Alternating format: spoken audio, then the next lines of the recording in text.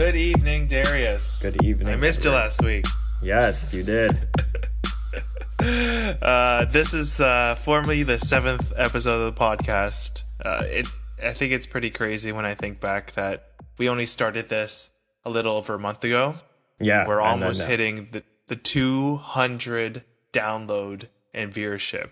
Let's go. Just from close to a month and a half. So I think there's something cool here. We're doing something right.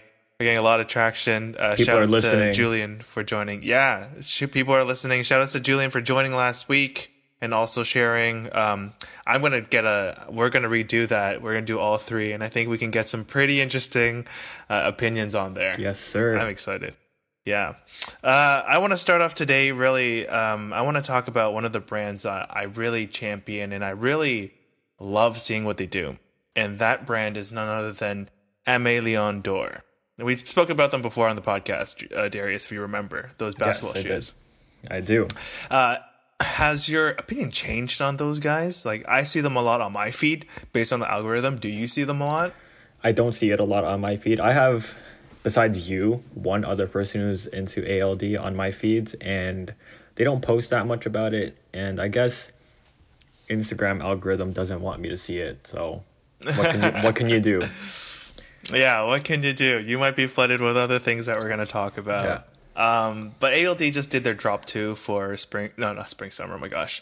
Fall, winter 20. Really cool stuff. There's some like patchwork overcoats. Like that whole look with like the hoodie and the overcoats. I really think of New York, number 1. Number 2, I think of ALD really championing that style. And I love that they're doing the patchwork. Unfortunate thing is a lot of those are actually through their physical store, so you can't order them online, which is great. I want to get your take on it. So let me share mine. Number 1, I think it's good in a sense that they can start to drive traffic to the store. I know with COVID and everything, people might not want to, but I think brick and mortar, that's where they're trying to differentiate. Like, hey, this is in-store product. Online, you can get everything else. What's your take on that? Doing in-store only for like the blazers and the overcoats? I think they're doing in-store only. One, like you said, to drive traffic to the brand and to really drive the brand experience when you come into the store.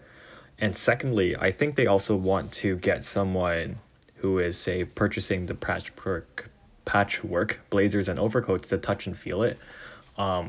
Because it's a patchwork, I'm not sure how they do their fabrics for their patchwork, if it's actually like a patchwork or if it's just like a pre-made fabric. But if it's an actual patchwork, you're going to have irregularities, and it's a lot easier to see that in real life in hand than it is over online. That's a good point. I don't know if it's like upcycled, wool or like upcycled something. It'd be pretty interesting, but how come you went like, like, is it because you feel like not that limits the accessibility or what is it? Yeah, I think it limits the accessibility. And I don't think ALD as a brand, maybe I'm wrong, but I don't think they're trying to position themselves to be so inaccessible and exclusive. I don't think that's their thing. That's not an ALD thing that I would imagine them doing. You have a good point there.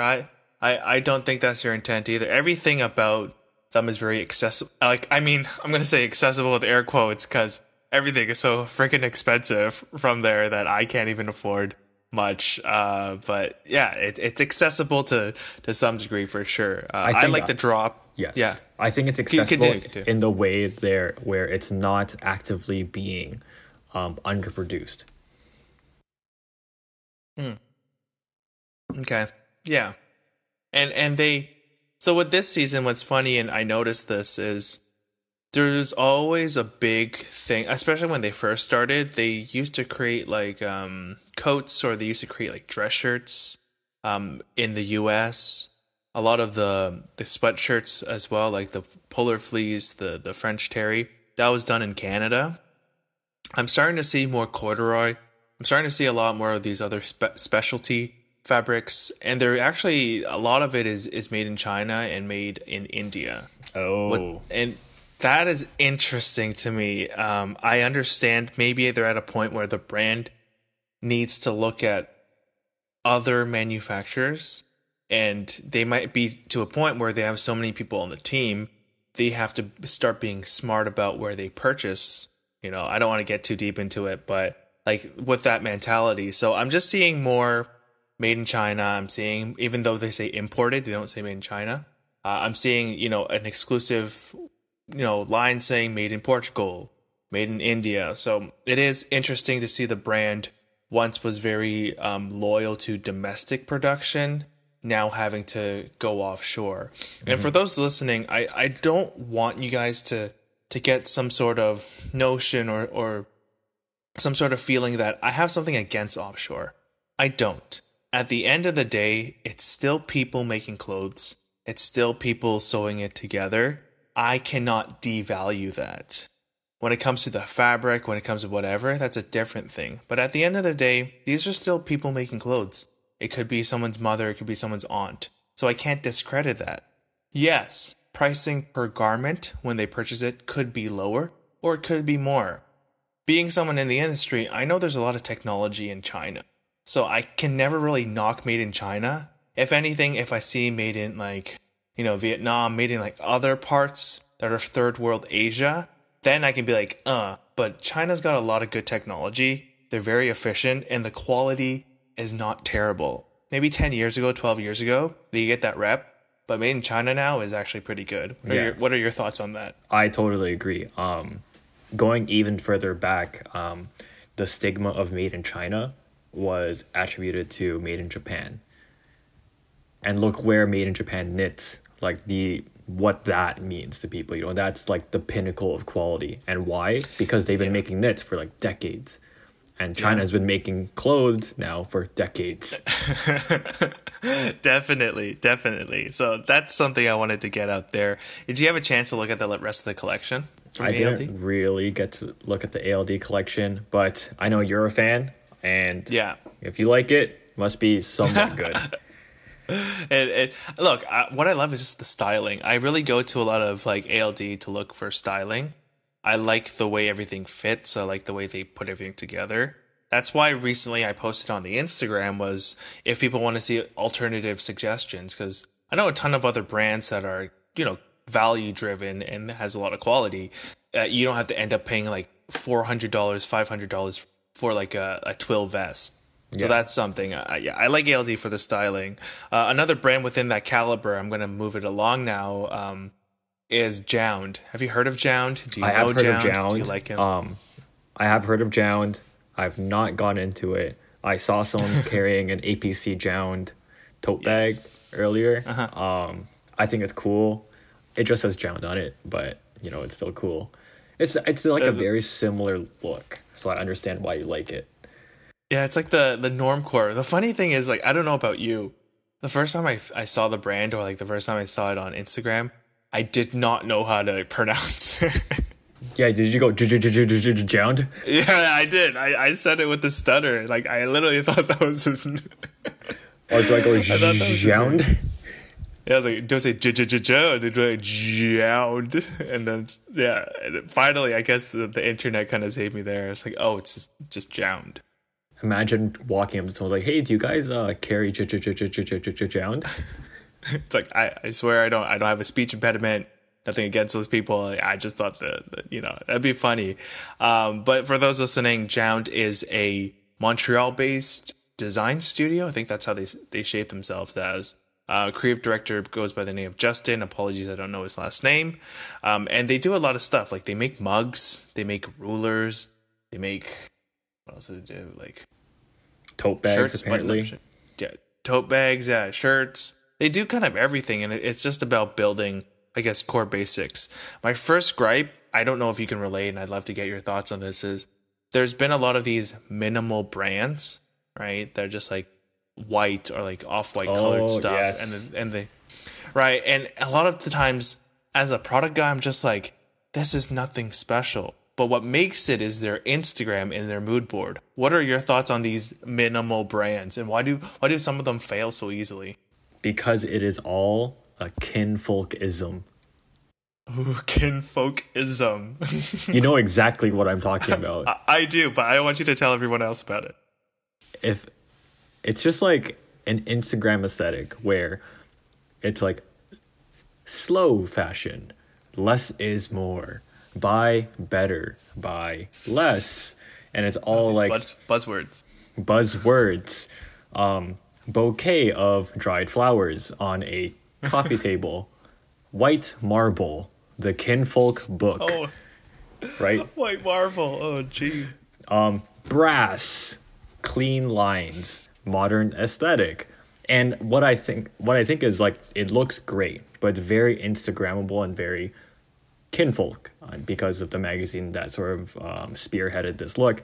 And a lot of people and brands have gravitated to that because it sells well and gets clicks because it's very, very like universally pleasing. And you get a lot of brands that maybe unconsciously or maybe not, like they're not actively attempting to, but recreate this buy less, buy better aesthetic sort of thing, where they make clothes and then have housewares to go with your clothes so you can decorate your home with, instead of having like a Joe Malone candles, now you have something else. Yeah. Why do you think some are good, like some succeed, and why do you think some fail? Marketing, and I think some of them get to capture an audience where just by virtue of being in a competitive environment, some people fail. I don't think anyone does anything like specifically better, where they have like a very significant advantage over other brands or other corporations doing the same thing, of having this sort of Kinfolk-esque look and having very curated offerings for their clients. I think a lot of it's very similar. How does Jound stand out, and why has he been successful, in your opinion? It doesn't matter. I mean, you've seen the brand. I don't expect you to be deep dive. I'm not like a deep Jound fan either, but what do you think has allowed him to kind of be so successful within that space? Because a lot of people are trying it, and I feel like they fail because it's not genuine. It's just like, oh, I like that aesthetic, so I'm gonna do some really clean kind of thing, or like you know, and then they try to do it and it doesn't work. So why do you think Jound has done it? Yeah, I think they were able to capture people with the New Balance collaboration. That's where a lot of people heard of Jound. That's what happened. I think they got the New Balance collaboration, and then all the ALD heads who look at New Balance saw New Balance and it's like, oh wait, what is Jound? And then they got into Jound, and it looks really good. Same with a lot of people who are into like APC and acne. Very similar demographic, right? So they all got into like this new brand where it becomes like a new thing for this aesthetic. And then once you get a large enough people to sort of migrate to this brand, you get like a snowball effect where you get these early adopters and then you get like the people who buy afterwards. Yeah, I think I'm going to be guilty for this, but when I first found out about Jound, like he was not that huge. And that was, I think, the first piece that really captured me. Number one, his mood board was always amazing on Tumblr and then on Instagram. But the first piece, I'm like, oh, this could be something. Is he had a t-shirt and a crew neck that said "Teach Peace," and just the way that the typography was done in the artwork, I found was really pleasing. I never pulled the trigger because I didn't find the quality based from the photos to be amazing. So I was like, you know what, I'm gonna pass. I just like the aesthetic of it. And then later on, I feel like I'm in the early adopter range, whereas now he's kind of blown up. I feel a little gatekeepery. I feel a little hipstery, where I'm just like, well, you didn't like this guy before, New Balance, like all of that stuff. But you liked it before it was cool. I'm pretty guilty of doing that. But yeah, you're right. I don't know if it came from the New Balance for myself, but I just think enough people got into like the whole normcore vibe and aesthetic. And then from there, I think they gravitated to Jound. And then from there, Jound, I think, has done Reebok. Jound has done New Balance. I'm pretty sure I'm missing a ton of other collaborations, but he's done a lot. He's been very active. It wasn't overnight. And then he's finally at a point where he's very successful. So what I'm trying to allude to is actually he has a new shoe coming out this Monday launching on the Reebok website at I think 10 a.m. And that's going to be the Reebok Jound. Oh, well, by the time this podcast goes up, this has already kind of released, but it's the Reebok Jound nylon shoe. It's a very classic silhouette in terms of like an old style runner or even a tennis shoe, some could say. Leisure shoe based off of late 70s, early 80s. Neutral color. It's in white and like this kind of, I don't know what to call it, like a light taupe, you can say. The suede doesn't look that great, but that's okay. Made out of nylon. To me, would I put a trigger? I don't know, because I might just rather buy the Reebok Club C's, or I might just buy like the Adidas Continental 85s. 80s? 85s? I forgot. So I don't know. This shoe's coming out. It's going to be hype. Have you seen it? Do you like it? Or you're just I haven't seen it. No, I haven't seen it. It's not really a thing for me. Like Jound, ALD, it's not my what I've been looking at for buying clothes. I think the shoe, the Reebok, it's going to be a shoe that is just a shoe with a name on it. I think it's going to sell out, obviously, but I don't think it's going to be like so super, super memorable. You know, I still remember the New Balance Jound because I just do, but the Reebok, not so much. Like, I wouldn't think I'm going to remember it. Yeah, I mean, he did another collaboration with Reebok before, and I remember at that time, everyone's like, why do people like this brand? The guy's coming out with gray crew necks, gray sweatpants, gray shoes or like white shoes. What's all the hype? That was a point where like Jound, like people were confused. And you're right. When I look at the shoe, it looks like a Reebok shoe that has Jound on it. And it makes me think of all like the Fufu AF1, not AF1, sorry, Air Jordan 1 sneakers that come out where it's just like, it looks like a Jordan 1, but it says someone else's name. It almost gives me that vibe. Didn't Jound do a Reebok where instead of saying Reebok, it just said Jound? Yeah, I mean, it's a similar shoe. Yeah, there we go. Another similar shoe. So that's why I'm just like, oh, I don't know. Like, a bit of me is just like, I get it, the culture. Like, there's like a culture of people that like are going crazy about this and like they love it. I'm for the shoe in terms of you like the minimal aesthetic. You don't want it to say Reebok. You want it to say Jound. But I'm not going to cop. No, I'm just going to pass. Very, very culty for Jound. Very cult. You think one day Jound will work as some sort of like consultant or designer for Reebok? I don't think so. I think Reebok as a brand doesn't want like external influencers, if you will, beyond collaborating. Because that's different than Kanye West. Exactly. So instead of having like a Kanye West, they just want to have like capsule collections every now and then instead of like constant, to keep them fresh. Exactly. Instead of like a constant partnership. Okay. Fair enough. Those were like the really two things I wanted to touch on. I know maybe based on the algorithms, people that listen to this podcast do also like. They're also going to see all that. Also like ALD. So I thought I'd touch on those guys. Anything for you in fashion that kind of stuck out? Yes, sir. Supreme, Jacob & Co. Supreme, Jacob & Co. Wow. Can you please walk everyone through the price? I think there's 2 sizes. Yeah. And what the watch does. It was 2 sizes. I believe it was like a 46 and like a 49. Does it really matter for the sizes? Not really. There's 2 different ones. There was steel and diamond set with Jacob diamonds. And it was and both of them were multiple time zone watches, very similar to the Jacob 5 time zone from the early 2000s. And it just says Supreme on it, and it has 3 time zones. I think it went for 16 and 18,000 US, which is not a small sum of money, but they also sold out. Did it sell out? It sold out in under 8 seconds. What the? Where are you guys getting this money? Under 8 seconds for Jacob & Co. Time Zone Supreme Edition.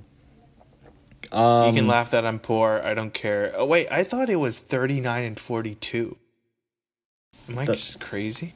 I think you're right. It was big though. Oh. Selling out, I get it. I think it's worth it to like buy it out and then put it in a bank and put it in a safe and sell it out somewhere later. I don't know.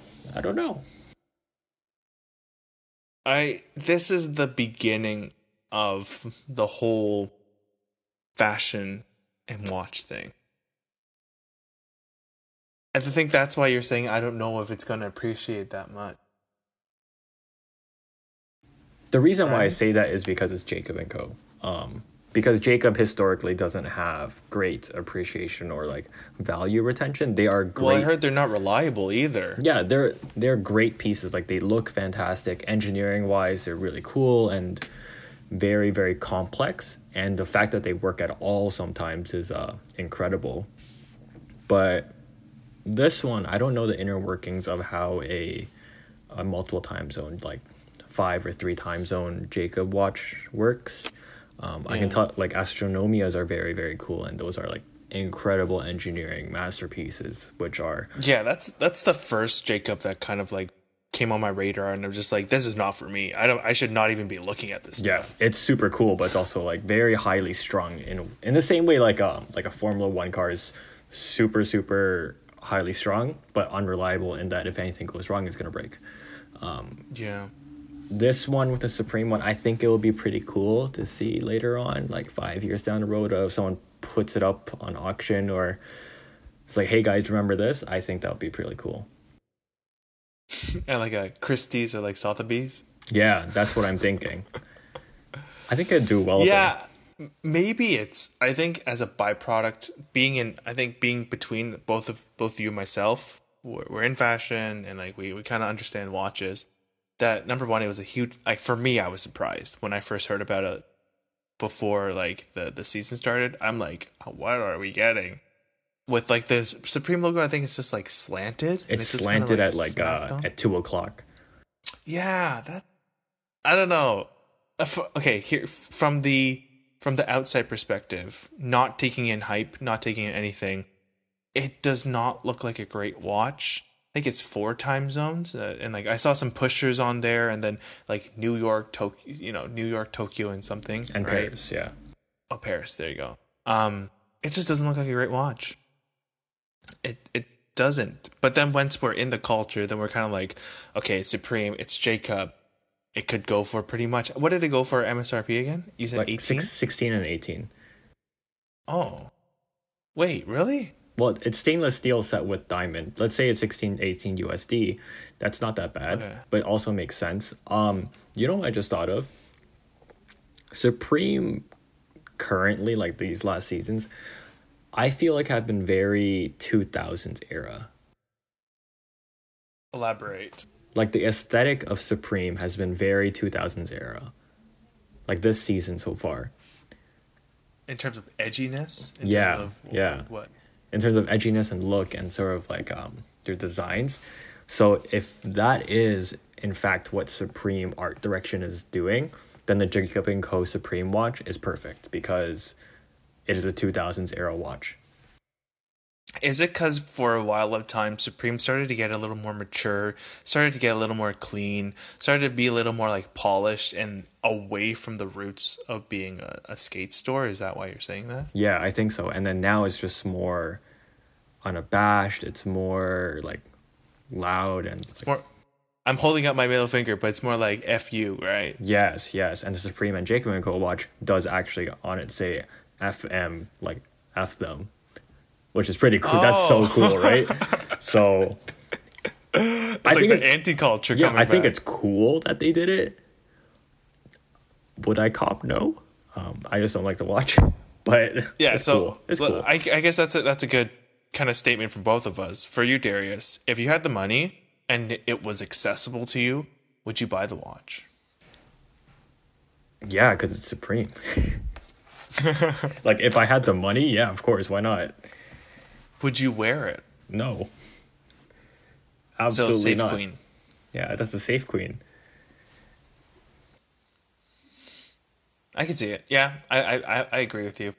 If I bought it purely for investment, purely for saying like, "Hey, look what I've got," like if you had a full like plethora of watches, people come by and they're just like, "Oh, by the way, I've got the Supreme Jacob and Go kind of thing." Yeah, because when you're in like deep watch collecting and it's like, oh yeah, you have a AP, Patek, Rolex, blah blah blah blah blah blah blah blah blah blah blah. Supreme, like that's sort of cool. Yeah, it's like the Kerpel. Like, whoa, you got that one? Yeah. Do we know how many pieces it was limited to? No idea. I don't assume they made a lot. No idea. What if it was like, what was it, like 4 pieces, like 2 in each size? That's why they sold out so quick. I wouldn't put it I'm past kidding. them. Like honestly, they could have, but I think they probably did 10 each. Any idea on the movement? Is it like in-house? Is it No like idea. ATA? I have no idea. I would believe it's in-house because it's sort of it's a weird case shape. So that's why I think it would be in-house or at least an exclusive movement for them. Just because it's like it's an odd shape, right? Yeah, I would love to get hands-on. I've seen people from Texas listen. I've seen people from UK listen around the United States. If you have one and you're listening to this, if we can borrow it, I will pay for the shipping.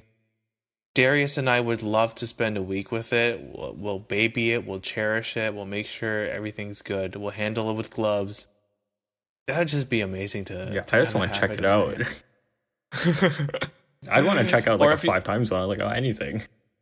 Yeah, or if you're in Toronto and you're willing to like meet up, and just let us play with the watch for 20 minutes Worth each it. person. I'll do it. That'd be amazing. Yeah. Next controversial release. Kith BMW. I think it's so silly. That's a hot take, man. That's so. Ooh. Okay. Let me. Okay. Your thoughts first. You go first. Okay. Kith BMW. I'm gonna come out and say I'm not the biggest BMW fan.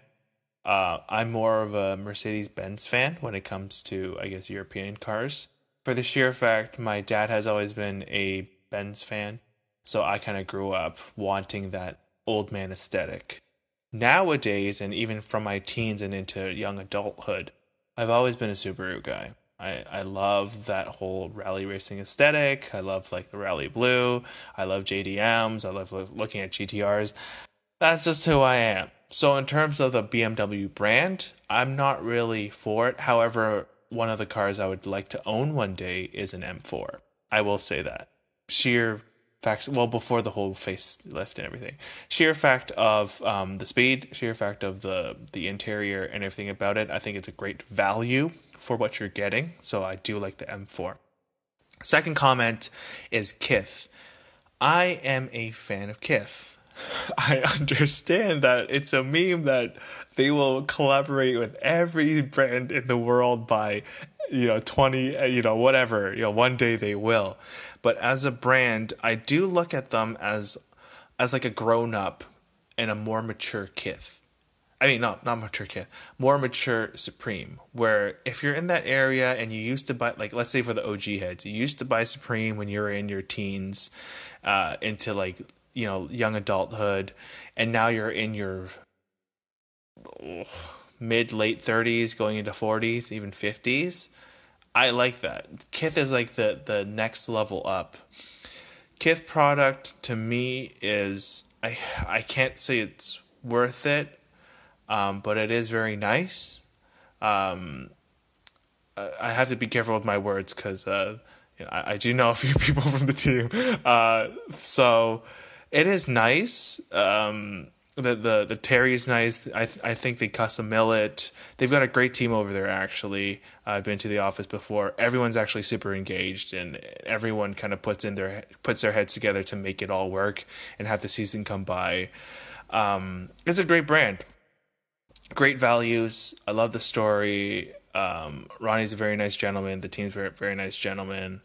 And I'm about it. When it comes to, and sorry for kind of going on that tangent, when it comes to the collaboration, though, I thought it was really cool. if I'm just gonna be like dumb it down, I thought it was really cool to have, him kind of gut out, and I forgot the models like E63 E30. is that E30. E30 fuck yeah E30, right? Gut it, reupholster, put all that stuff, have the kith detailing. It was a really cool creative job. And with that, they also did like a modern one as well. Yes, Modern M series. And I'm like, okay, that's cool. You're kind of merging the old school with the new school. For BMW fans, BMW, they're reaching out to new fans that are in the streetwear market, and they're starting to target the Gen Zs and millennials to care about it. For Kith, did they need to collaborate with BMW? I think it just adds to their brand value, puts them on a ladder. But in terms of the whole collaboration, I think my final thing is it was really cool. I loved seeing it come to play. There were a lot of key pieces in the clothes where I thought, hey, this is really nice. Like there was like a velour tracksuit. There was like I think a leather, varsity jacket. I thought that was really cool. And even the model was not of our age. Cool. He's super cool. Yeah. That's a cool looking guy. So, yeah. But in terms of collaboration, yeah, I think my final word is it was cool. I'm probably going to forget about it. It wasn't as memorable as the ALD Porsche, but it was cool, and I'm for it. Let me hear your thoughts. Good thing you mentioned that Kith is the older, like the more mature Supreme, because who remembers when just last season there was a Supreme BMW? I don't. There was a Supreme BMW Hot Wheels, but they did it, and it was also on an E30 M3. And people got their E30 M3s and put Supreme on it because there's a legitimate Hot Wheels BMW E30. So, I wonder where this idea came from. The clothes for the collection look good. I think that is in the Kith lane, and I think that is good as a collaboration like product. Like clothes are good. Clothes look great. You could have even retailed it in a BMW showroom if you wanted to, but I don't know if BMW would want you to do that. But clothes, fine. I get it. That's fine. Like, I understand that. But they made a Kith new generation. I think it's called the G generation or G series M4. Oh, G series, not M. Sorry. Okay, M4. Yeah, well, the G generation M4 for $109,000 $100. Someone that follows this platform put a down payment for it, and I thought that was berserk. For the Kith? Yeah, he like screenshotted it. He put on a story. I'm like, what the heck? Wow. Well, the reason why I say why like it is so much, I think it's a little bit overvalued for an M4, especially a current generation M4. I think that's a bit reaching. $109,000, right? Is the current M4 in the 70s? Is that what it is? US, I think it's 110 Canadian. No. Oh, 110 Canadian. Okay. 30% more. Yeah. I think it would have been really cool. What my idea would have been if they did a Kith collaboration and they wanted to make BMW car parts, like accessories, because essentially what the Kith collaboration on this M4 is, it's a bunch of aesthetic changes where you have co-branded logo and you have like Kith instead of the M model name on the back. If they sold that as a limited run accessory package, similar to how you can purchase like M performance parts for your car, I think that would have been really cool. Instead of making it just like this is the Kith M4, right? Make it be like you can get, instead of an M performance splitter or M performance side skirt, Kith's guides side skirt, right? M performance badging, Kith badging. I think that's pretty cool. So, is your gripe with the kind of their interpretation of the E30, or is your gripe with the fact that it's in a modern car? My gripe is that they made it a model in and of itself of the modern car. the E30 one, that is allegedly, I don't know if this is true. That's Ronnie's personal car. You can do whatever you want with your car, right? That's fine, you know.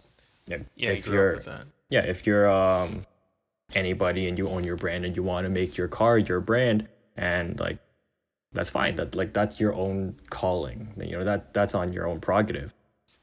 And to make the BMW M4, the new one, as a separate product in and of itself, instead of just like accessories for the M4, is a bit much, I think, especially if you have such a big upcharge.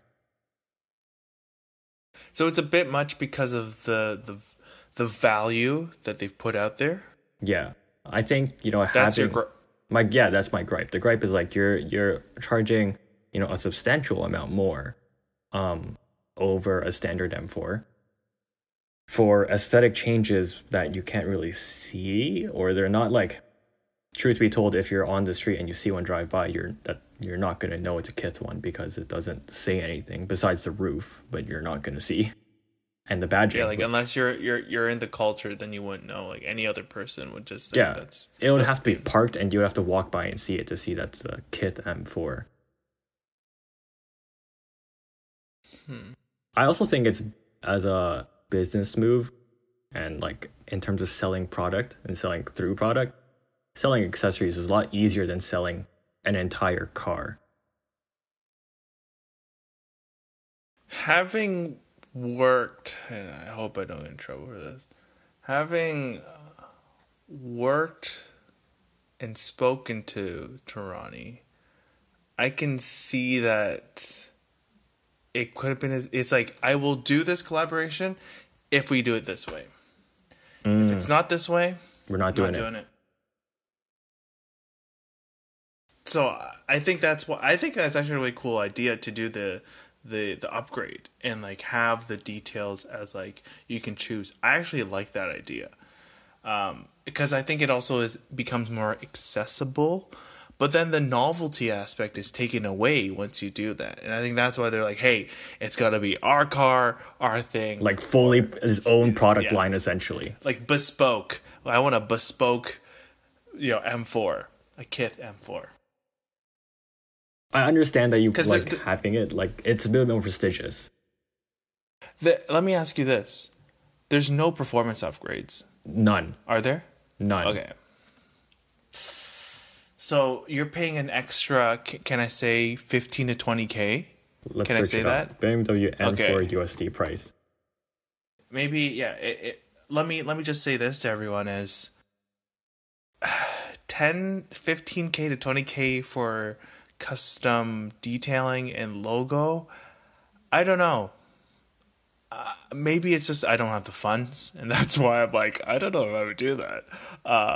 But to do that for that price, I mean, sure, if you got money, then it's like whatever.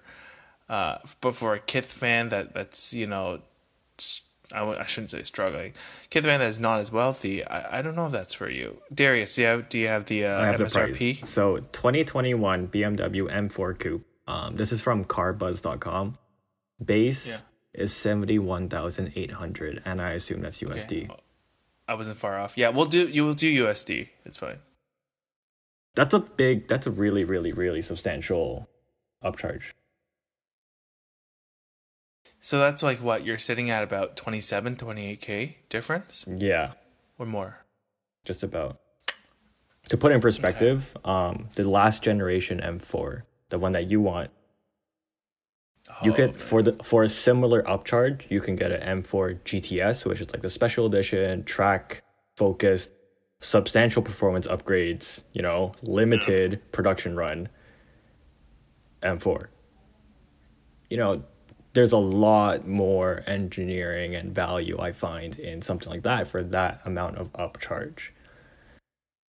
Yeah, for me, I think just me as a consumer is I want to know if I'm paying an extra 28 to 30 grand, there better be performance aside from aesthetic, because aesthetic will run down. It will get, will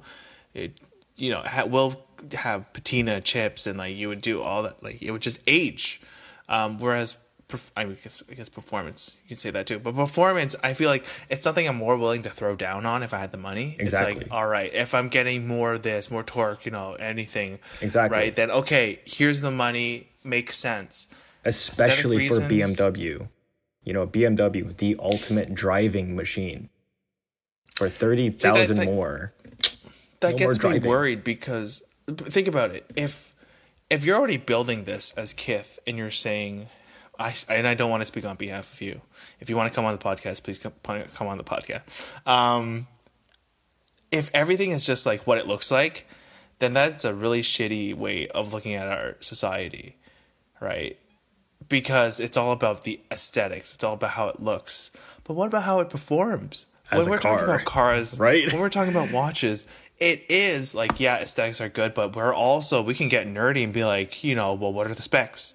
How much horsepower? What's torque on there, right? 0 to 60 and how fast, right? Suspension, all that stuff. So I'm really scared that we're just moving into the culture of whatever looks good instead of like whatever performs well or whatever's optimized and tuned for performance. I really strongly believe it's also like a bad move for BMW because you're really, really going against what the ultimate driving machine is if you have like a $30,000 upcharge with no driving improvements. At least no reported driving improvements. I can see your side. I really do, because I think when you first reacted to it, I was a little taken back. I didn't want to be the gatekeeper. I was like wait, what you mean about Kith? Like, but you have valid points. I think and like the clothing is cool, and I think it's like the collaboration as an idea is cool.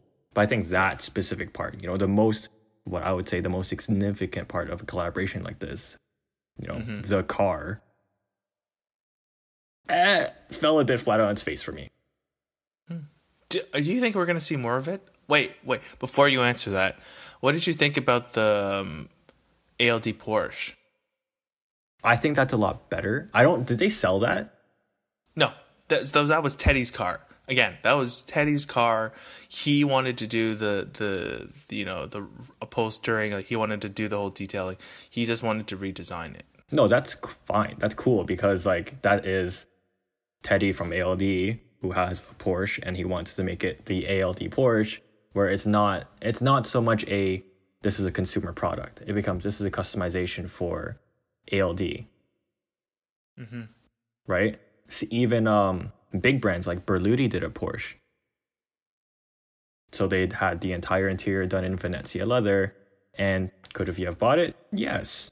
And they did it on a vintage, so they really wanted to harp on the idea of patination and aging, which makes sense. Yeah. And I get it.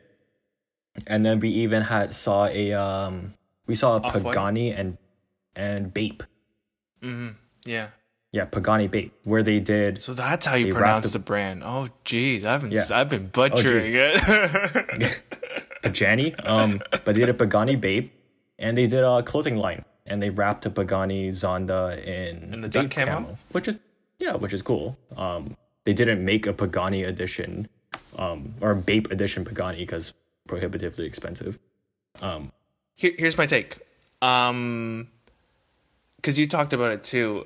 You said something about like, you can even sell it at a dealership, like the Kith clothing stuff. Yeah. My thing is, and someone that's in branded merchandise as well, is when you have stuff at the dealership that, is a logo with like a jacket, logo with whatever, like a piece of clothing, wearables, it sometimes feels like an afterthought. Whereas someone like you have your team of doing product development and product innovation, they do it, they create the car, and it's like, hey, shit, we need clothes, let's go to marketing, and then marketing's like, oh, let me get all the logos from design, gets in like, all right, gonna put it here, gonna put it there, it's amazing. There's no thought to it. Whereas when you have a Kith, when you have an Off-White, when you have a Bape, when you have an ALD, that's what they know. So they're curating stuff. Yeah, they're curating stuff, and they're just like, no, we got to do it this way. This would look great as that. So in terms of that, I feel like car brands or any of those, I guess I'll focus in on car brands, is if you start to leverage these collaborations to create real clothing pieces, real things that actually, are I don't know, but are quality and like they mean something, I think to your consumer, the BMW enthusiast, the M person, or even like for Benz, any of the AMG guys, if you curate clothing and wearables with like an established brand, that just makes them love you even more. Because now you're like, it's not just like a Gildan t-shirt. Well, I shouldn't say Gildan. It's not just like a blank t-shirt with like a logo on there. Right? Sorry, I don't want to call anyone out if there are any behind the scenes stuff. But yeah, it's like, hey, like this is like an ALD shirt with an AMG, or like Porsche. This is a Kith shirt with a BMW. Like, I think that is so much cooler as an enthusiast for you to buy, rather than, hey, I went to the dealership and I got this StormTech jacket that just says BMW on the left chest. Yeah. BMW Auto Group, Volkswagen Auto Group, Mercedes Auto Group. Yeah, you have our Instagram. Yeah, I would love to do it. But yeah, okay. So that's kind of our take on the Kith BMW thing. One thing I want to kind of bring back around, and my head's just going, for those listening, I hope you don't. Darius and I don't practice this. What we want, none of this is scripted. What we want to do is we want to give you raw conversations that it's not overly produced and is not rehearsed. This is the real deal here. Real deal. Exactly. So my point was, we were talking about the Supreme Jacob & Co. And I asked you if the movement was in-house or if it was like an ETA or something like that. Off the shelf.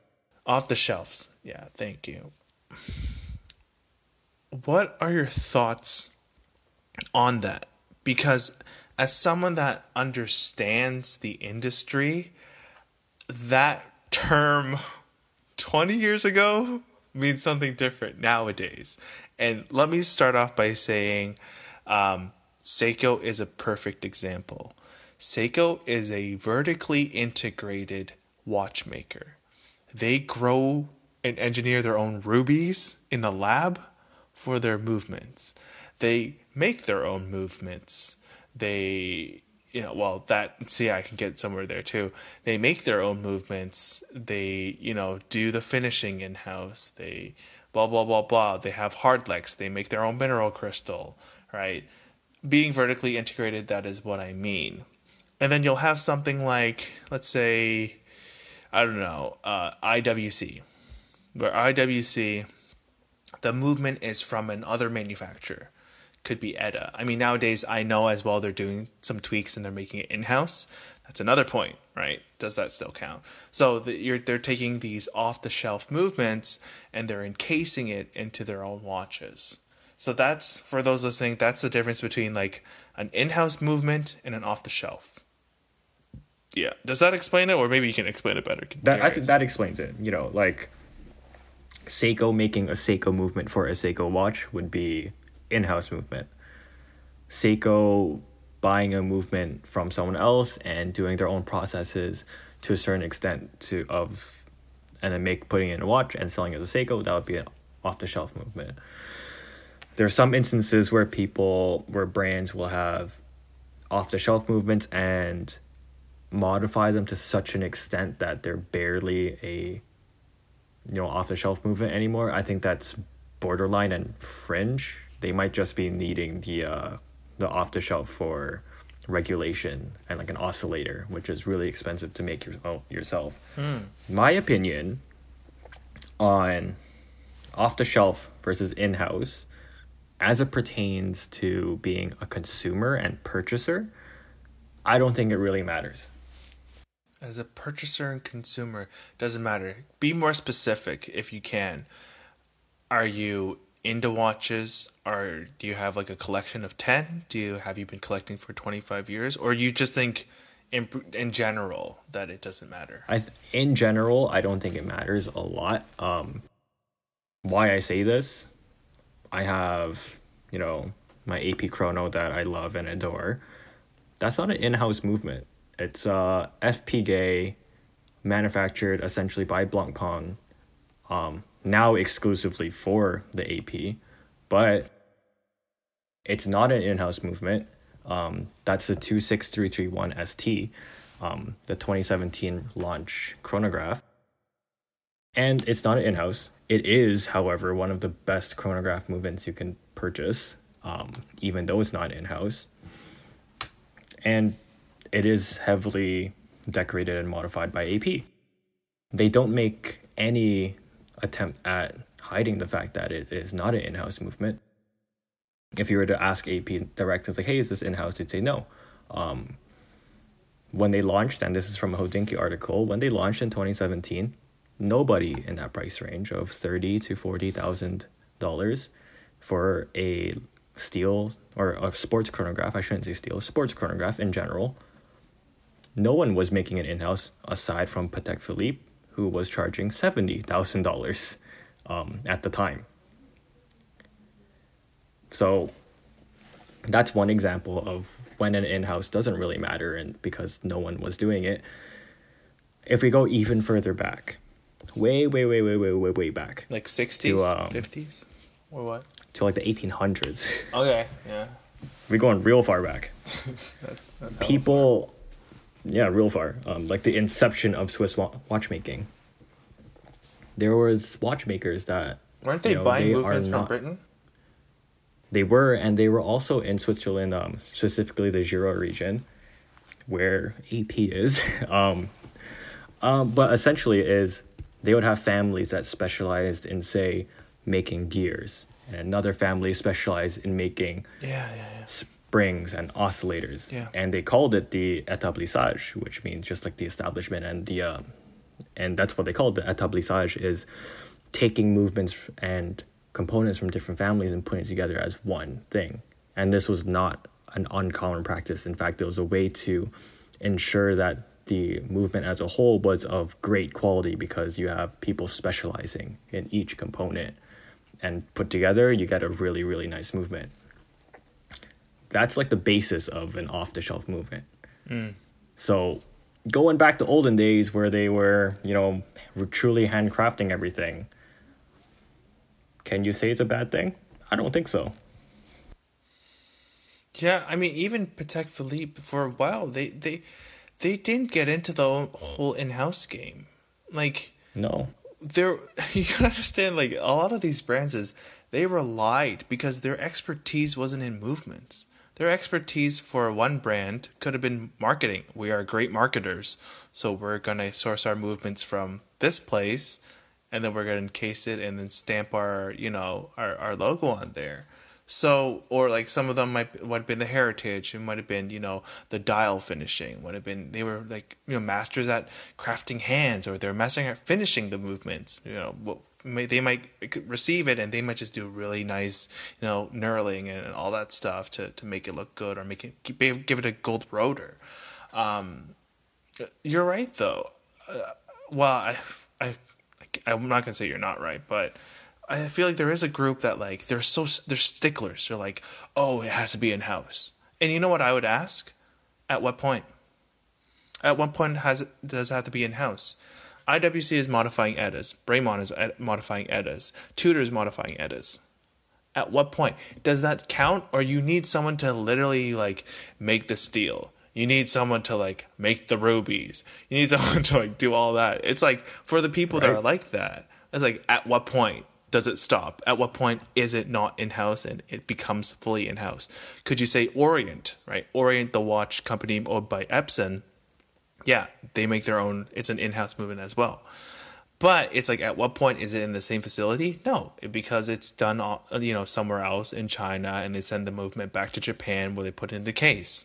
So what's your in-house? Does it have to be in the same building in Switzerland? Does it have to be in the same building in Japan? It's so convoluted, and I guess I don't want to, get too like emotional about this, but I'm with you. It does not matter. If it's a great movement, then use it.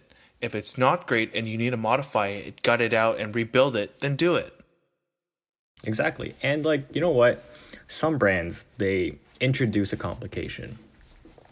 And maybe they have no experience making that complication before, but someone else does. and say you're a brand, you want to make a chronograph, and you see like someone else making a great chronograph and they're really well known for Zenith. And you take it, there you go. And then you make it your own all the time, and then make it your own, right? Or even like, say you're a conglomerate. Richmond does this all the time, and that's why I'm going to quote them. Say you're a conglomerate and you have a great movement maker in your conglomerate. Would you not want to save money as a business move and just make movements for everyone? Yeah, because you're funneling revenue for one, and then you're gonna funnel revenue for another of your brands. It makes perfect sense. You're gonna have all this R&D in one brand anyways, right? Why not use it for others? It's the same thing for even cars, right? The Volkswagen Group, they have the modular platforms for all their cars, ranging from Volkswagen to Porsche. Yeah. Right? It's a good business move. Two, you might end up having a superior product to what you can make yourself until the point where you can make your own product. Off topic here. Weren't the early like Cayennes, didn't they have like Volkswagen engines in them? Probably. Volkswagen made everything for everybody. Like anyways, I mean, okay, back to watches.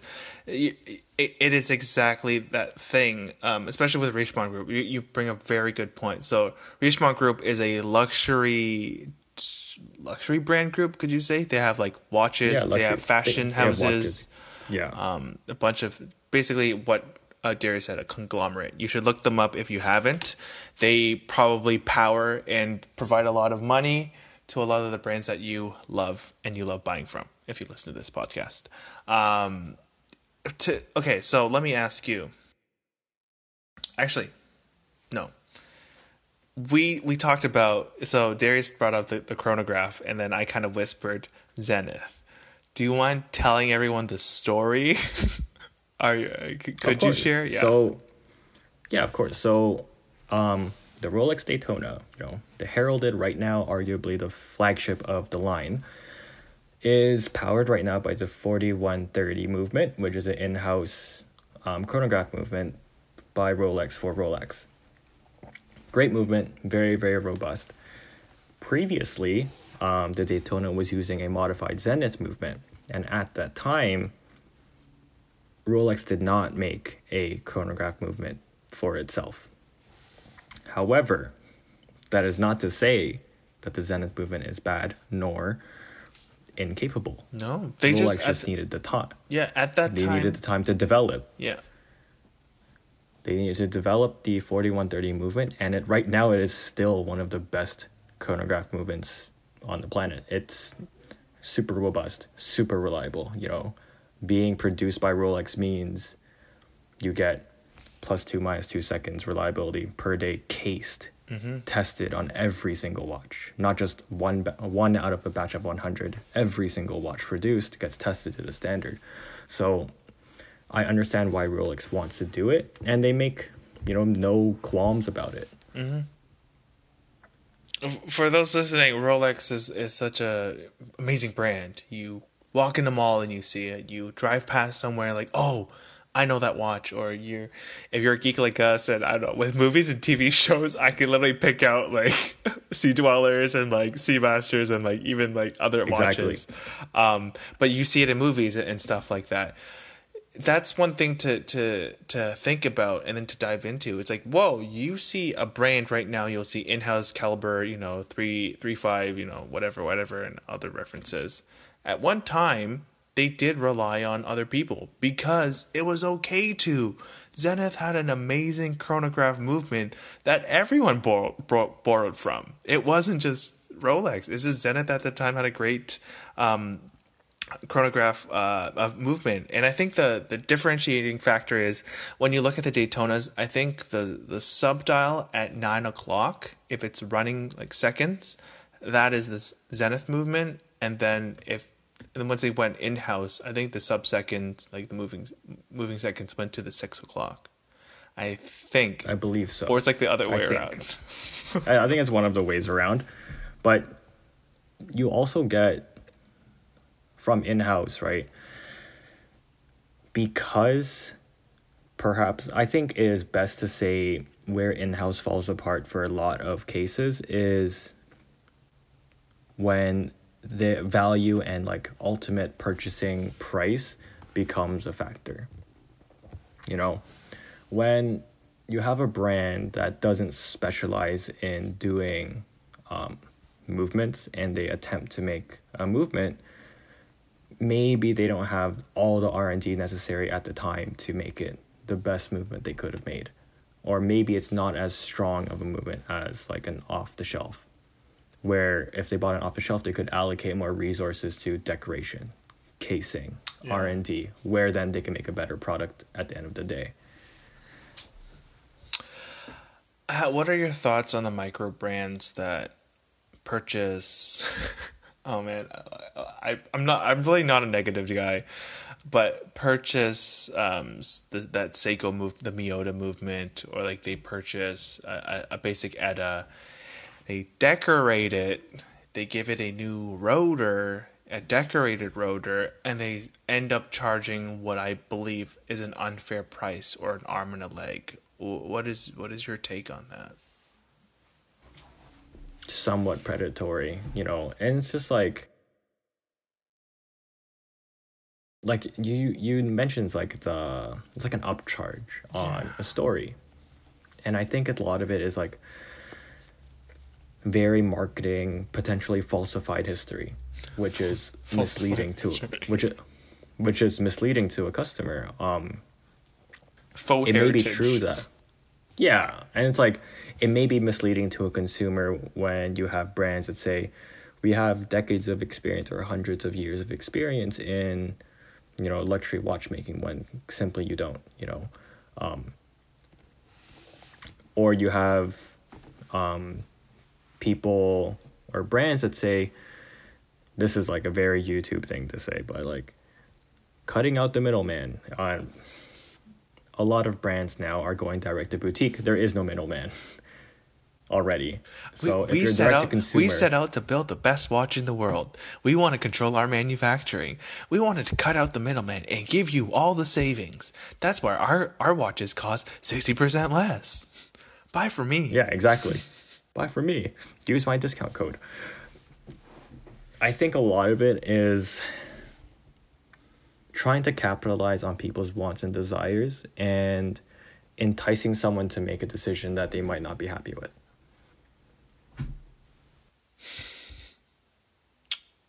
Look, in short, if I were to answer that, if you were to ask me, is at that point, what's worth decorating the Miyota movement? And then adding another $300, like that to me just feels like a ripoff. I'm sorry, I don't care if you like encrusted the rotor in 24 karat gold. That does nothing, because the movement's still very irregular. And if they need to replace it, the watchmaker is just gonna be like, do you want to just buy a new one for $15? Yeah, and then you lose the rotor that you just paid $300. Like it doesn't make sense. Yeah, and it's like, you can find how much that movement costs online quite easily, right? So finding how much that costs, and then you look at the differential in price between like cost to actual end product. Where does that money go to? At least like for well-established brands, you can say it goes into branding. It goes into, but it also does go into research into new products. Mm-hmm. You know, it does go into actual manufacturing. Mm-hmm. Especially a lot of hand manufacturing. That is where a lot of people find, that's where the prices really start jumping, right? When for sure. That's why I can justify the Pateks. I could justify the Alanganzons. Yeah, because you have someone who's trained hundreds and thousands of hours to sit there and engrave your balance wheel and balance cock for an Alanganzon. And that is where the cost comes from. Most of the time, it is the hand finishing and hand working. Do you get that in a lot of recased Miyotas? Maybe not. No. I'm going to say no. Maybe not. I think it would be safe to just go on a limb and say no. Be careful, guys. I think what Darius and I just really want you to be, what you want to take away from this part of the podcast is, be careful. When you're buying watches, and maybe that alludes to the whole Kith M4 thing. We get it. It looks great. Maybe they designed the dial really nice, or they have really nice hands, or the marketing is really great. But when you dig deep into that watch, that you're like, hey, $500 or like $700, it's under $1,000 and it looks great. You gotta look at the movement. You gotta dig. If you don't see the word Miyota, or you see Japanese, like quality Japanese movement, you gotta do your homework and you gotta reach out to the brand, or you gotta do some of your own research and say, what does that allude to? Where is that movement being made? How much does that cost? And I get it. Sometimes the economics of things, it's not fair to, but you gotta be careful when it comes to watches, because we don't want you to invest $700 in a watch where the movement costs maybe $20, and they decorate it, and then there's an upcharge of $300. We want you guys to walk away with a quality timepiece, and that's what we want to do. We want to educate you so you can make informed decisions. And maybe to you it might not matter, but we want to at least give you that information to make sure if you're gonna pay for the $300 upcharge, you know what you're getting, and within 8 to 10 years, if you need to get it serviced, your watchmaker is just going to be like, I'm just going to put in a new movement because it's going to be a lot cheaper. Yeah, and this is something that one of the YouTubers I've followed and watched says. It's Roman Sharf. He says, yeah, buy what you like. That's what he says. And he tells you all the reasons why something is worth something is worth A and something is worth B. And like, if ultimately you say, I still am not going to follow your advice, Roman Sharf, and buy what I want, he wants you to make that decision informed and know that why you're buying it is because you like it. If that recased Miyota movement is calling your name because of that design that you really, really, really like, so be it, right? Yeah. My gosh. So let me share one thing with you. When it comes to this whole movement thing, so I recently purchased a Hamilton Pilot Pioneer. Runs on this ETA modified movement that is, I don't know if they come out and say in-house, but it does say the movement is H-50. That's the movement in there, which is basically a modified ETA 20. I don't remember the freaking number on there. And they've just modified it so then the power reserve ends up being 80 hours. I didn't buy it because I'm like, oh my gosh, it runs on the H50 movement, and I know that it's derived from an ETA. I could care less. Hey, hand wound movement, and you're giving me 80 hours power reserve? Great, that's cool. I bought it more in terms of the heritage behind the W10 watches, when they were issued for RAF pilots, when they were issued to the military. That's why I bought it, right? If I were to get something based on a movement, funny enough, it would be something like a Daytona, right? Because it's so coveted. Exactly. Or the perfect example, we spoke about this before, the GMT Master 2. Why do I buy that? A large part of it is due to that movement. It is an amazing movement. It is one of the best, if not the top tier GMT movement that you could get out there for a pretty affordable price. MSRP, not aftermarket, MSRP. It's a great price, great value. Great watch. And another point to go into back into off the shelf versus in-house, especially for smaller in-houses, like truly in-houses. If you need to get that thing repaired and you need to find parts, it's going to be tough. And right? We should dive into that. Sometimes a watchmaker might look at you like, you know what, man, I can't get parts for this.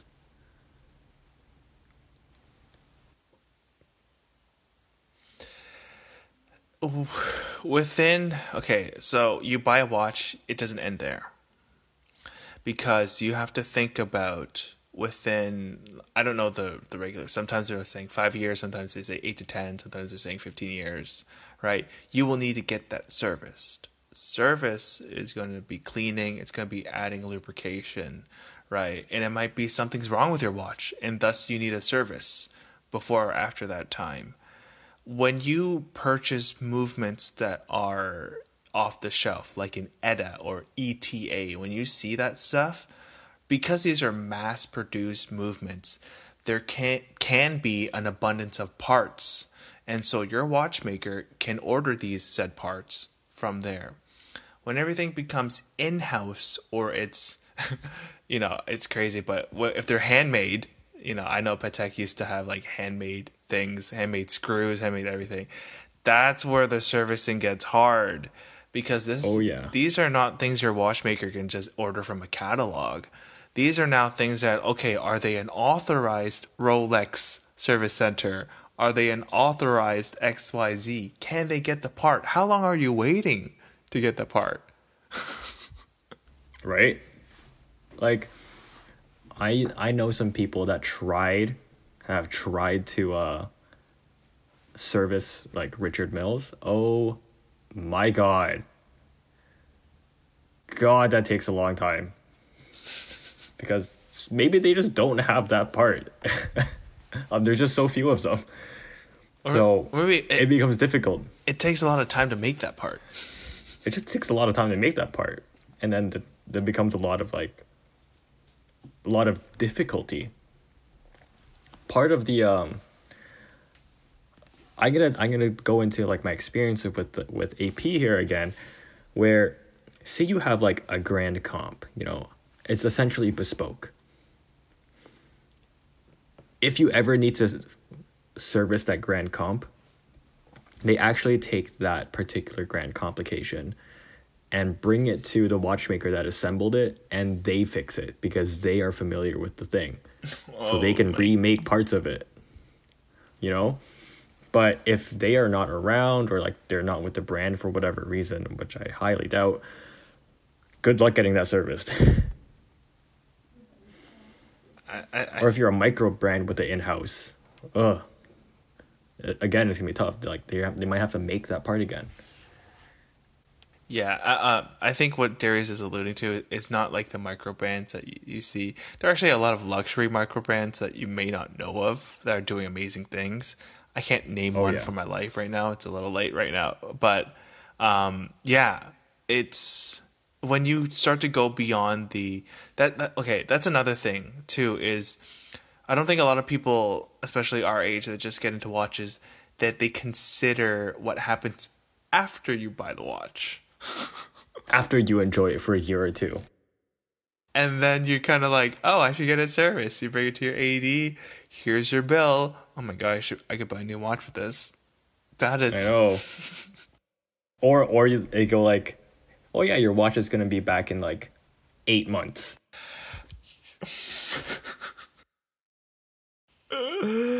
Oh my gosh. Yeah. A year. Don't think this is like the Genius Bar, where you go up to your dealer or you go up to your AD and you're like, I have an appointment with you. Here's my watch. No. Thank you. We're going to write down what's going to happen. We'll do all these things. If parts are changed, we'll let you know. I think they keep the parts now, right? Most of the ADs, or they some. Yeah, most ADs, yeah.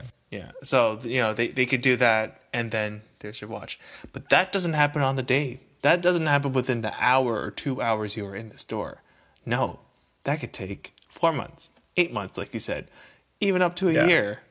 That is what happens when you start getting into this craziness called the watch hobby or watch industry. I've had a friend try to service a FP Journe. Oh, gorgeous watch. FP Journe perpetual calendar. Oh my gosh. Yeah, I know. The date actually got stuck in between like 2 days, which is like incredible. I believe the estimated wait time for like completed work was 1.5 years. Great, beautiful watch, like gorgeous. Yeah. But it was just unfortunate, and I think like something got caught. Mm-hmm. But it just hard to service these things. Very hard.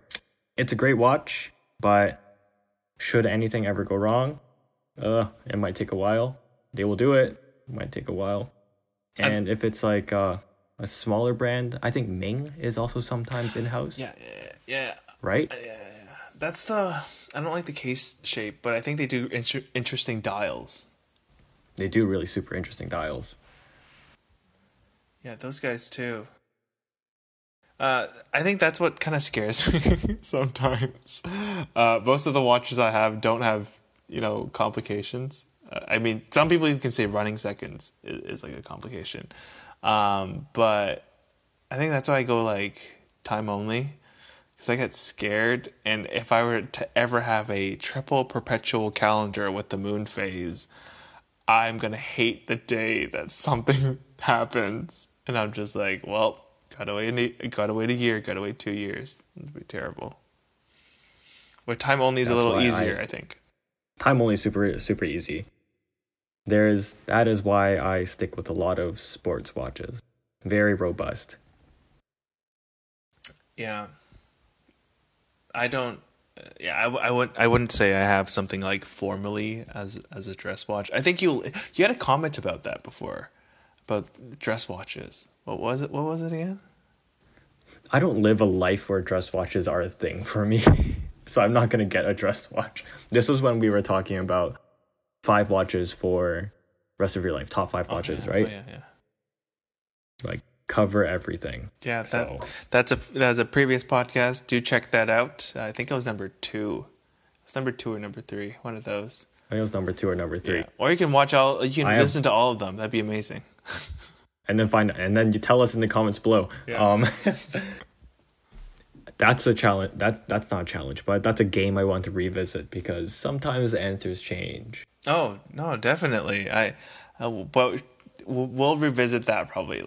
In 2021, hoping everything goes a little better than 2020 has been. I don't want to go on this tangent, but 2020 has been rough for the world. Super. Not just me, for the world. For the whole planet. Yeah. It's crazy. Okay, back to we spoke about vertically integration. We spoke about in-house movements and everything. I get this question a lot, actually, and I want to address it in terms of fashion. So a lot of the times, what's crazy is you have what's called a vertically integrated apparel manufacturer, and then there are some in Canada. You and I both know who they are, and then there are a bunch around the world. What that means, and if you're someone that wants to start a brand or just understand the economics and what happens behind the scenes, vertically integrated means from start to finish, you will work with them, where they will have fabric or they will source fabric. They will do the cutting. They will do the sewing. They'll do the washing. They could do the washing, any sort of specialty stuff. They'll do the QA, QC. They'll pick and pack. They'll ship it out. All happens in one place. There's another element to the fashion industry, and if you own a brand, and that's called CMT. So what happens, let's say you get a pattern made separately. You get grading done separately. You find fabric on your own separately. You then bring all those tools, right, all those ingredients over to what's called a CMT factory. So CMT just means cut, make, trim. That is all they do. They don't do anything else. Which means once you bring that stuff, you bring your pattern, you bring your grading, you bring your tech pack with all the sewing. That's another thing too. You were in the industry before. We need tech packs to understand what needs to be made. 90% tech packs are the blueprint of everything. Thank you. Tech packs. 90% of the tech packs that we receive are garbage. They tell us nothing. There are so many people on Instagram, Facebook, and now TikTok showing people how to make tech packs, and it is terrible. If I had time in my life, maybe I would actually, create that content and show you guys how to create a real tech pack. But until then, I'm sorry. You guys gotta somehow learn it. There's a great software out there. We're not sponsored by them. We have 0 sponsors on the podcast. TechPacker. They're a company out of Brooklyn. And it's a tech company that they can help. So reach out to those and kind of learn about how to create a real tech pack. Besides the point, A cut make trim is you bring all the ingredients over and they assemble it, and then from there you might have to do the finishing, or they'll do the finishing, and then you'll fold it up and you'll package it up into like poly bags or like recyclable mailers, stuff like that. So there's really a difference between the two, and maybe in the future we can kind of dive into it with a more fashion focused podcast. But that's just one thing to keep in mind. In-house, I think a lot of the times when you're talking about the brands that now watch brands, the brands that make everything, there's a level of quality control where every step of the way they know what's happening, they know it's all checked out, my team's done it, great. Same with vertical apparel manufacturing. It happens all on one roof, where the chances of things not going wrong are slim, and seeing defective garments in your final shipment are significantly less / slimmer than if you were to go into a CMT route, cut make trim. With watches, then if you go into purchasing a watch with an in-house, with a off the shelf movement, because from the brand perspective of a watch is, I didn't build the movement, I don't know what stages it's gone through, right? So get it serviced and we'll fix it. Cut make trim is the same way. You could want your total order to be 100 units of something. Within that 100, there might be, tolerance is there for a reason, but you might not even walk away with 80 good garments. And that's where with apparel, that's a little tricky. If you go full service, they will pick up your shit for you. Cut make trim, they do everything for you. You're just you'll just have to bite the bullet and lose the 20 garments. That's just, you're done. That is done. That's just a little parallel. I thought that might be important for people listening to this about what in-house is with watches, in-house is with or vertically integration with apparel manufacturing. I want to kind of sum up that topic that we just had about the movements, in-house versus off-the-shelf. Darius, do you care? I do not care. Okay. Let's see what else I can have regarding this. What is your preference? Do not care. What is your preference, I would say? What is your preference? My preference is in-house.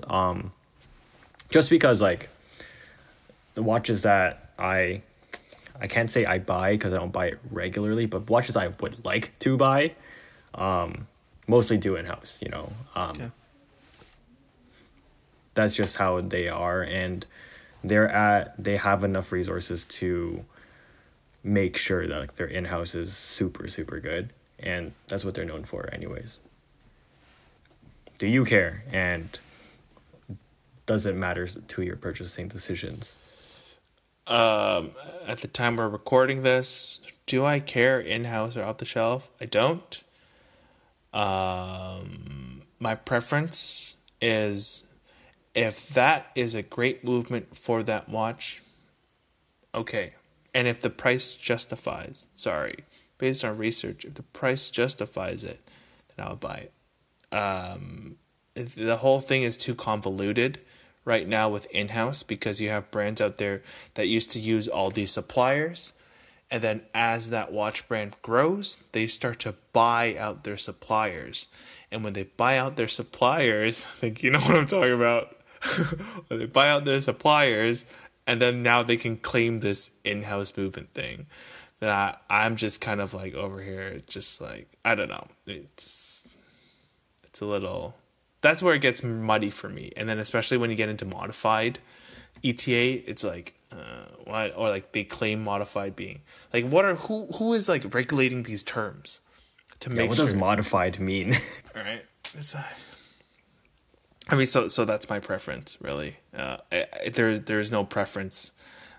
If it gets the job done and it's great for that task, then amazing. I would not want a ETA GMT movement in my Rolex GMT Master 2. I want the Rolex movement. But if we're talking, time only, if the ETA gets the job done, and the price is significantly less, at $1,500 or $2,000, I will pull the trigger, right? I think Oris's mainly are ETAs. They are. And they're in that price You know who range. else is?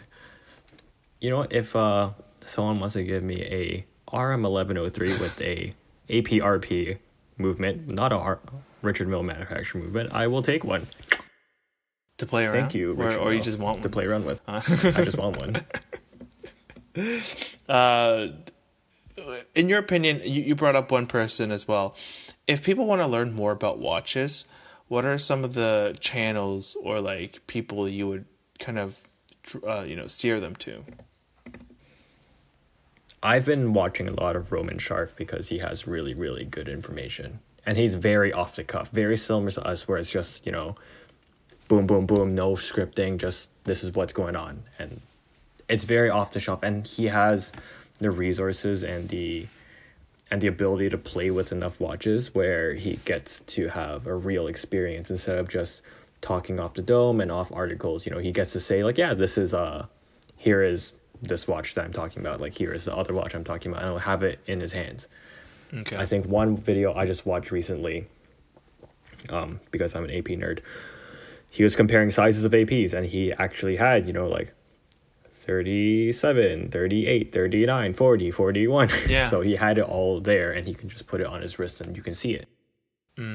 That's really good. Whereas like otherwise it's hard, So that's who you would recommend. What are his handles for those listening? I think it's just Roman Sharf. Okay. S Roman and then SHARF. Nice. Who do you go to for fashion? Do you watch anything fashion related? I don't really watch anything fashion related anymore. Not really. I used to watch a lot of Sanjeev, or I forgot what it's called. His old handle was something else, but No clue what you're talking about. yeah, he's a British guy. Used to be very into like YSL. I used to be very into YSL. That's why I used to watch him. Who else is good? There's this guy in Japan. Is it geared towards gear? It's not geared towards gear. He covered a bunch of Fragment stuff before. Really? Is it English? Is it or does he speak Japanese in the videos? He speaks English. I don't remember anymore. I got zero clue. No idea who it is. I like off YouTube for fashion. I like This Is Antoine. He's a guy. Oh yeah, This Is Antoine's good. He's funny. He's a guy in the UK. I think he has like a good sense of humor. It's light, but yet informative. Anteater. Yeah, that guy's amazing. I love Antoine. Hey, if we could tag him, and if people can share this to him somehow, that'd be amazing. Okay, and if we can get Antoine on this podcast to speak with us, right, in terms of fashion, and maybe we can pick a few watches for him. I got a few watches in mind for him. I think I know what he's into. I got a few for him. Yeah, if we can get Antoine on this podcast, amazing. I think he does really cool stuff. In terms of who else with fashion, I watch a lot of Complex. Really? Yeah. I even listen to their podcast as well. Not as great as... Oh, sorry. Okay, as we're kind of steering away, did you see Joe Rogan and Kanye West have finally done the podcast? Yes. I haven't listened to it yet. Don't spoil it for me. I have not listened to it yet. I haven't listened to it yet, but like, oh my God, I'm so excited. I'm excited too. Because, yeah, I want to see how that dynamic goes.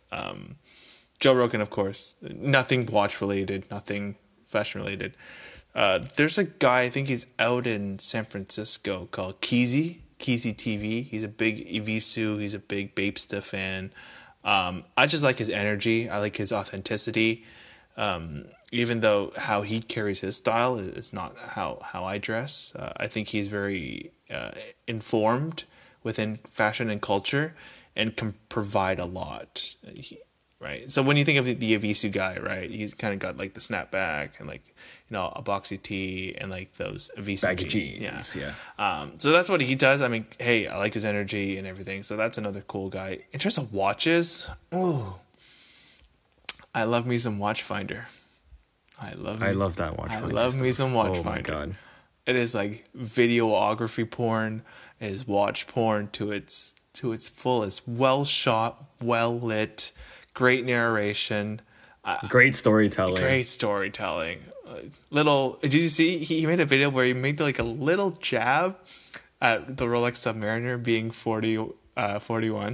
Like made like the slightest comment. I was just like, wonderful. I heard they're owned by don't quote me on this. I heard they're owned by the Richemont Group. I think you're right. It's either Richemont or LVMH. Someone bought them out. But now they have like infinite money to play with. Yeah, infinite watches to play with. Yes. Ooh, speaking of like good resources, the Mr. Porter Journal. Mr. Porter Journal, yeah, you brought that to my attention before as well. Mr. Porter Journal. Even though they're trying to sell you on everything in the article, they write about that stuff so well. Oh my god. Are they also owned by someone else? Richemont Group and Yoox Net-a-Porter. Oh my god, Richemont Group is crazy. Yeah, Porter's for sure. I think a really great insight. Do your research, please. Don't just trust one of these things. I also really like Bark and Jack. I like Bark and Jack. I like how he's humble. He is humble. He's honest. It doesn't feel like he's trying to sell me anything. It feels like he's trying to tell it to me how it is. I appreciate that. Let me ask, who did you watch when you first got into this hobby? Who did I watch when I first got into this hobby? Oh, and also there was a viewer that reached out to me. Actually, a few people have asked me. I know Julian did last week too, but on the DM says they want to know how many watches you own and what's in your collection. But let's answer the first one first. What did you watch or what did you consume when you first got into the watch hobby? When I first got into it, I watched a lot of Watchfinder before. Who else did I watch? Basically, I would just search like Rolex Submariner, right, on YouTube, and then I'll just search everything about it. So I did like a lot of Watchbox. Yeah, Watchbox. Did Watchfinder. Watchbox is really good.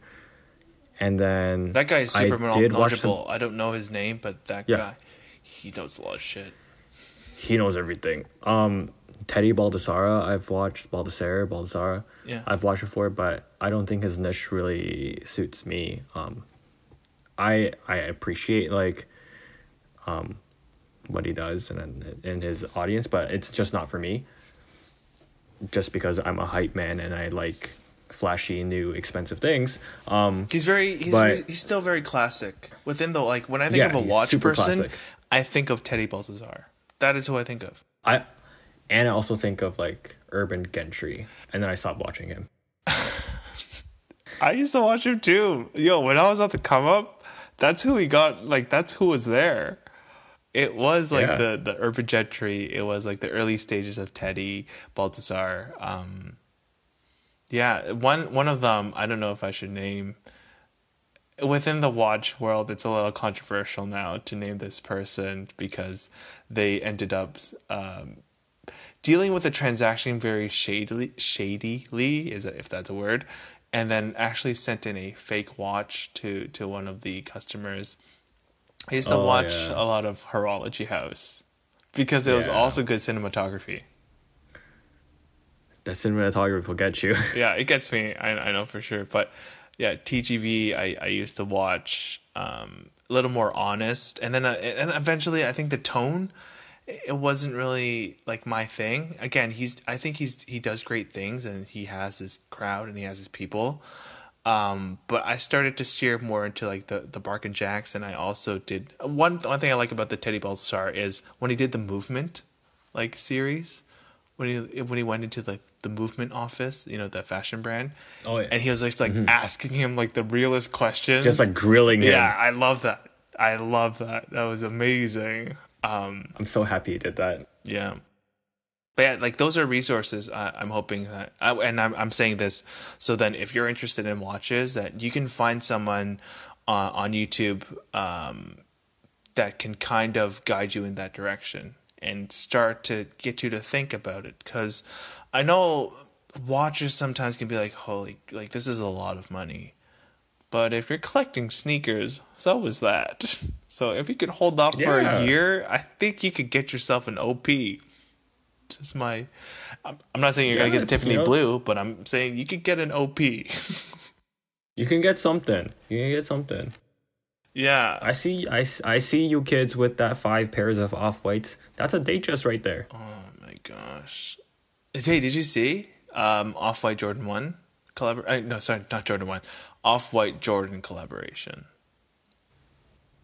Yes, the clothing. I don't like it. It's not me. I like the bomber jacket. That's it.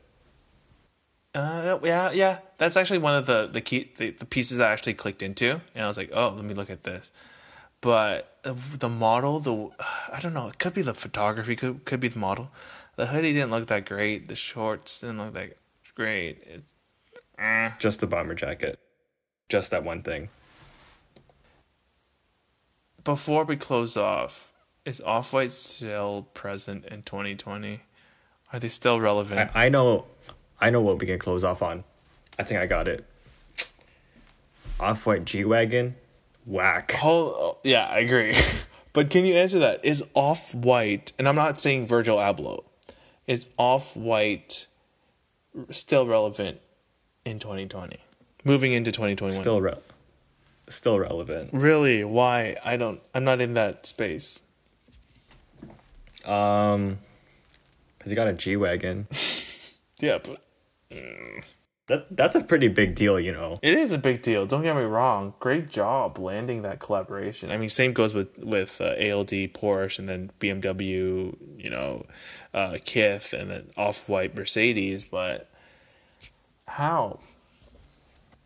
I think it will be prevalent as long as strong graphics are a thing. As long as strong graphics are a thing, Off-White will be a thing. Wow. I don't know, man. When I see people wear Off-White with like the huge logos, it's kind of like, I get that I'm making a face. I know no one can see this. Like, it's just like, He's making a disgusted face. I don't know, man. It just, maybe it's not my wave, but I'm just like, that shit feels. I don't want to put anyone down. To me, my opinion, it's just like, that shit looks corny, bro. I also don't think it looks great, but it is loud. It is expensive. Need I say more? You know what I think is a bigger flex to me? If you're wearing Fear of God or like you wear Essentials, I'm like, damn, you could throw down that much on a hoodie. It's crazy. Fear of God stuff is Essentials stuff. Pardon? Oh, like actual Fear of God stuff. Well, Essentials, it is kind of more democratic, but to me, that's still a lot for a hoodie. Like when I go on Essence and look at the price, I'm like, oh, geez, I don't think I could do that. Was it like $200? Yeah, man. I get it. ALD's in that range. I can't afford that stuff. Where else? Sorry, what was it going at? Fear of God. Yeah, that stuff is hella expensive. But I love what Jerry's doing now. Have you been following what Jerry's doing now? Yeah, I think it looks better. I think it has a better defined aesthetic. It gave me a Visvim vibe. I like it. It's like an what's funny is Visvim takes from Americana, but Jerry is like very modern Americana and like American aesthetics, where I'm just like, oh shit, like this is nice. Now would I pay that much? No, I would not. Hell no. It's crazy. And he also did that collaboration with I can't pronounce it. Ermenegildo Xenia. Okay, guys, Darius is the king of pronunciations. I just suck. Ermenegildo Xenia. There you go. Hey, man.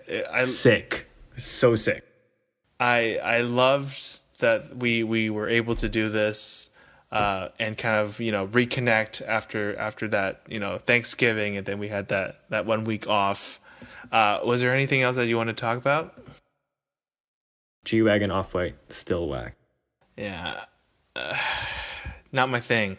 I'm sure there are a bunch of you that love it and that you can afford it. I drive a Subaru Impreza touring model. That's it. Okay. I would totally drive the G-Wagon still. No, I like the G-Wagon. Don't get me wrong. G63 AMG, I'm all for it. Off-white edition? No. Yeah, I've been on that since, I think, like, I sound like that guy now that's like, oh, before it was cool. 09, saw it in person, fell in love with it. That one day hopefully will be in the garage. If I ever own a house that has a garage, you know. One day, that'd be amazing. Was there anything else you wanted to talk about tonight? We're good. We are good. That brings this episode to a close. Episode 7 all wrapped up. Thanks so much for everyone that's listening. I hope you took some, great content out of this. If anything, Darius, plug your handle. DAR.IG. Reach out to him if you have any questions about anything fashion or watch related. He is your guy, and he can probably understand and know what you want before you even know it. Again, this handle is at springs.thread. The website is www.springsandthread.com. Please follow us on Spotify. If you can please like us, and I think, is there also a follow on Apple Podcasts? Listen to this podcast. Yeah, please do that. And then on Google Podcasts as well, and anywhere that you consume podcasts. Thank you so much. Episode 7 all wrapped up. Take care, everyone. Good night. Good night. Or good morning if you're listening to this in the morning. Whatever. Thank you. Whatever. See you guys.